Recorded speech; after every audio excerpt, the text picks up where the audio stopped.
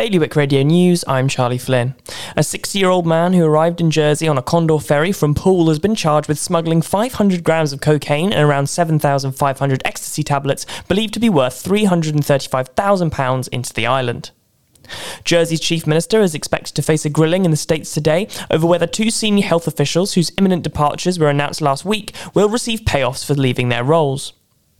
A 4-bedroom beachside house, including a green roof, living wall and swimming pool, will be built in St Brelade's Bay after getting the official go-ahead last week despite opposition from a parish deputy.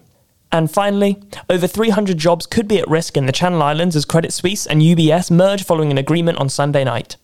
For more on all these stories, visit bailiwickexpress.com. The weather this morning will see sunny spells with the chance of an isolated shower and a top temperature of 11 degrees. High tide will be at 20 to 7 this afternoon. Bailiwick Radio News.